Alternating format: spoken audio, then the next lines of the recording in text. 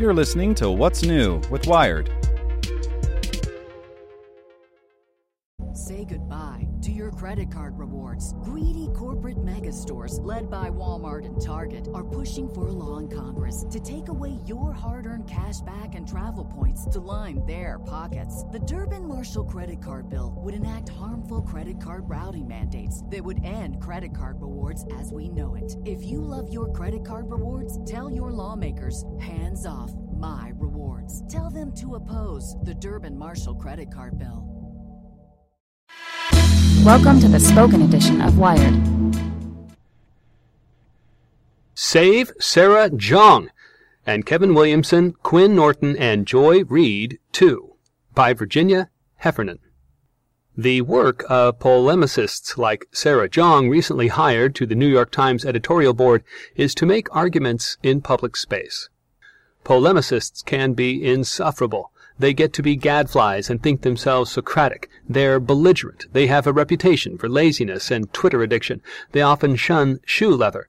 Many beat reporters and enterprise teams believe, with some justification, that writers of editorials do nothing but steal their hard-won discoveries and grandly opine about them from their sofas. But polemic as a form is far older than reporting. And today, polemicists, writers of op-eds, analysts, criticism, are subject to the same rules of accuracy, logic, and copy editing that bind everyone in traditional media.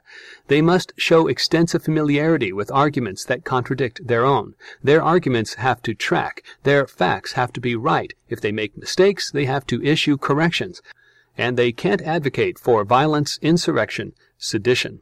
At the same time, polemicists have significant freedoms that reporters don't. They get to use wilder and more openly rhetorical language. Their work is served hot. They don't pretend to icy objectivity.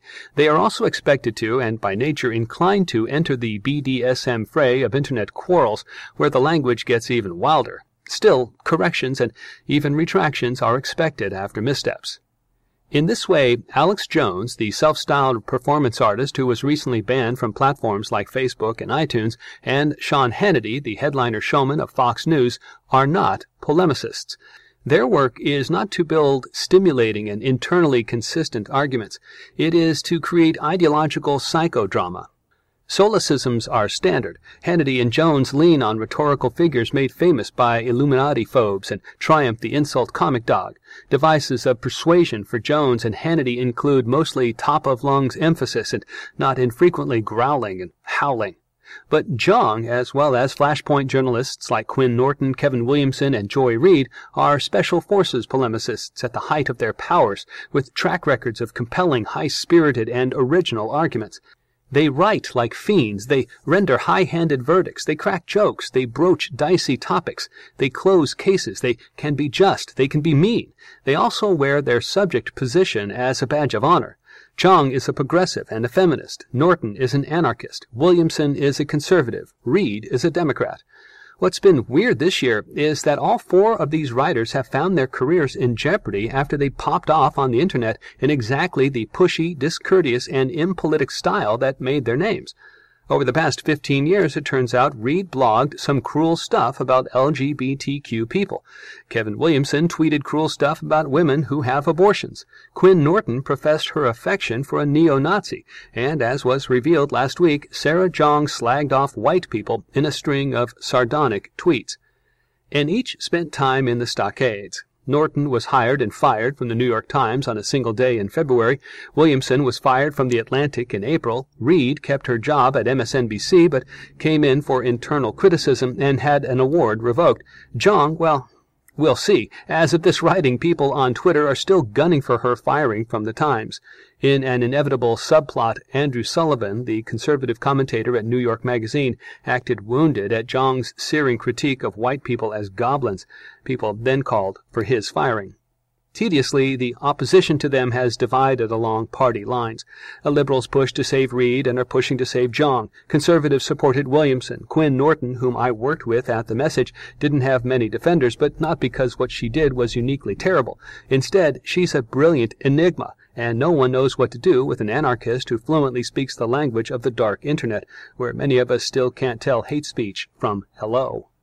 The hazing these writers get doesn't seem to express specific misgivings about their work.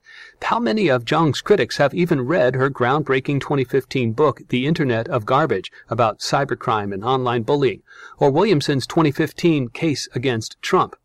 Instead, the online spasms about these four seems to reflect anxiety when American political discourse is undisciplined and often infantile about the role of the professional polemicist more generally. It's important to see that where reporters aim to keep cool heads, polemicists fail at their jobs when they lapse from passion and eccentricity. They're paid to wear their bias, as the critic Emily Nussbaum once put it, like a Celtic arm tattoo. Getting to agitate for your perspective may sound like fun, and it can be, but it's a higher wire act. You make enemies, you lose friends, colleagues who do straight reporting look askance at your showboating or tone deafness. Finally, of course, you get trolled. Often for weeks. You're disgusting and brain-damaged and ancient, and I will kill your kids. That can really take the life out of you. But it's the job. For years, I was a critic at the New York Times. The executive editor at the time welcomed me with extortion.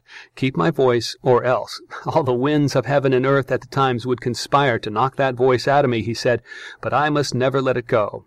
In practice, that meant insisting on my prerogative to stake out their claims with the skeptical copy desk and sitting for lectures from my immediate supervisors who risked embarrassment in their sections whenever I went too far. Still, being boring was professionally much riskier. It was the firing offense, and the top boss would not tolerate it. We heard cautionary tales of critics and op-ed writers whose columns had turned stale or redundant or moribund. They were quarantined and pushed out. If the role of the enterprise team at a newspaper is to get scoops, and the role of beat reporters to be first and best to the news, the role of opinion writers is to provoke discussion. This is how the various teams win esteem and prizes, and how the reputations and fortunes of newspapers are made and lost. My first boss in journalism, Jacob Weisberg at Slate, wanted a flood of responses, ad hominem, sexist, nitpicky, whatever, to every column I wrote. The comment sections at Slate was then called the fray. It was supposed to get rough. You were doing something very, very wrong if the comments were all amens. When my originality flagged at the Times and all I wanted to say about a sitcom was, "This is pretty good," I'd curse the imperative to be unboring and to meekly submit to my next beating in the Twitter Coliseum. Liz Phair crossed my mind. They wonder just how wild I would be as they egg me on and keep me mad. They play me like a pit bull in a basement. Polemicists like Frank Rich, the butcher of Broadway, and Dale Peck, known for hatchet jobs, used to be known for their brutal takedowns, which sent their targets into tailspins and earned them widespread wrath from everyone but their pleased employers. Yes, media organizations like the clicks, but that's a new metric for success. Historically, critics and opinion writers exerted pressure on received wisdom and dominant thought, inviting readers to match wits with them on the most pressing subjects of the day. Can white people be the objects of racism? Could abortion be seen as capital crime? Unchallenging polemics are like easy crossword puzzles. They fail to satisfy the expectations they set up. So what about the performative bigotry that Jeong, Norton, Williamson, and Reid showed online in posts that they have, for what it's worth, since modified, extenuated, or even retracted? It's simple. You're firing all the goddamn time. There are going to be plenty of misfires. Journalists should, like everyone else, be fired for labor law breaches, including the Title VII violations committed by many of the #MeToo perps. They should be fired for intellectual crimes including plagiarism, wrongful appropriation, dateline toe-touching, and of course, inventing stories in the manner of disgraced entertainer Alex Jones, or fallen journalists like Stephen Glass, Janet Cook, Jonah Lehrer, and Jason Blair. They should be fired for the serious offense of passing off client work, marketing, PR, advertising, or propaganda campaigns as journalism. They should be fired for conflicts of interest, as Jay Solomon was, and for piping propaganda from their sources, like Judith Miller was. But fire journalists for acting drunk on Twitter? No. Online pop-offs are an occupational hazard for authors of polemics, that strange breed. They're pit bulls on high wires, and every stumble represents the job at its most reckless. But it's still the job. Say goodbye to your credit card rewards. Greedy corporate mega stores, led by Walmart and Target, are pushing for a law in Congress to take away your hard-earned cash back and travel points to line their pockets. The Durbin-Marshall credit card bill would enact harmful credit card routing mandates that would end credit card rewards as we know it. If you love your credit card rewards, tell your lawmakers, hands off my rewards. Tell them to oppose the Durbin-Marshall credit card bill.